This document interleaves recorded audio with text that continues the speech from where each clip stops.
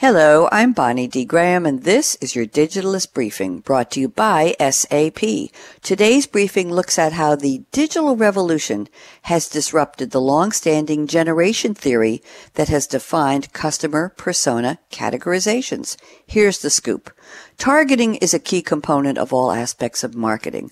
The need to understand different buyer personas, determine to whom your company should be marketing, and build cross-channel messaging to connect with customers on an increasingly demanded personal basis. Targeting has traditionally been based on the generation categorization. If your company is looking for tech-savvy customers, do you believe your marketing messages can only target tech-savvy millennials? Think again. Blogger Upasana Koul, Koul, observes that the concept of millennials is too limiting for today's marketers. She says, quote, "You don't have to be born between 1980 and 2000 to live on your iPhone and embrace social media. Businesses have been encouraged to target only this narrow demographic, but they are missing the bigger picture," unquote. She summarizes the traditional generation theory of customer segmentation. Let me give you an overview here. Traditionalists born between 1900 and 1945. They respect authority, save money, work hard, they're committed and loyal. Baby boomers, 1946 to 1964. Competitive, goal-centric, resourceful, materialistic. Generation X, 1965 to 1980. Well-educated, adept with technology, flexible, and they value work-life balance. Millennials, we always talk about them, 1981 to 2000. Connected and collaborative. They value gratification and recognition. They're tech-savvy, and they value work-life integration.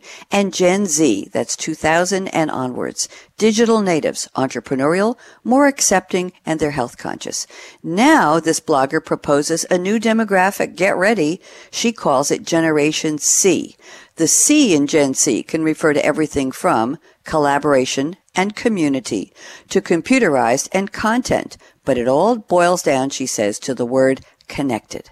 The connected customer is not defined by age or socioeconomic status, ethnicity, or geography. Here's how she describes it. Gen Z is a state of mind. They integrate technology into their daily routine regardless of age. They live in the present tense. They connect across all screens, all the time, everywhere. Gen Z is constantly connected, empowered by technology. They are engaged via multiple communities simultaneously. Brands need to form a deeper connection with this highly engaged audience who want to be heard.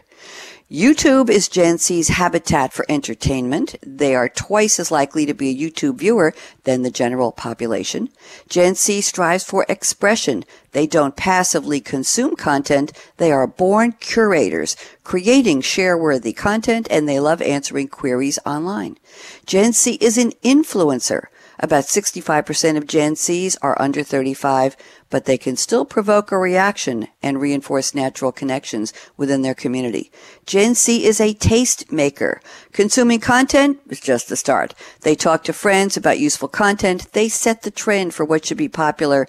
They're motivated by honesty and integrity. Gen Z is a passionate brand advocate. They're connected through multiple communities, so their social message is spread across the globe. And Gen Z is your new consumer. They are avid consumers, enthusiastic early adopters, and when brands engage them, they can become the biggest spenders and the most influential opinion formers.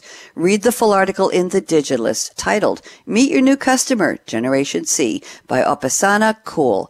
That's today's briefing. For more business insights on the latest technology and trends, visit digitalistmag.com from SAP. I'm Bonnie D. Graham. Thanks for listening.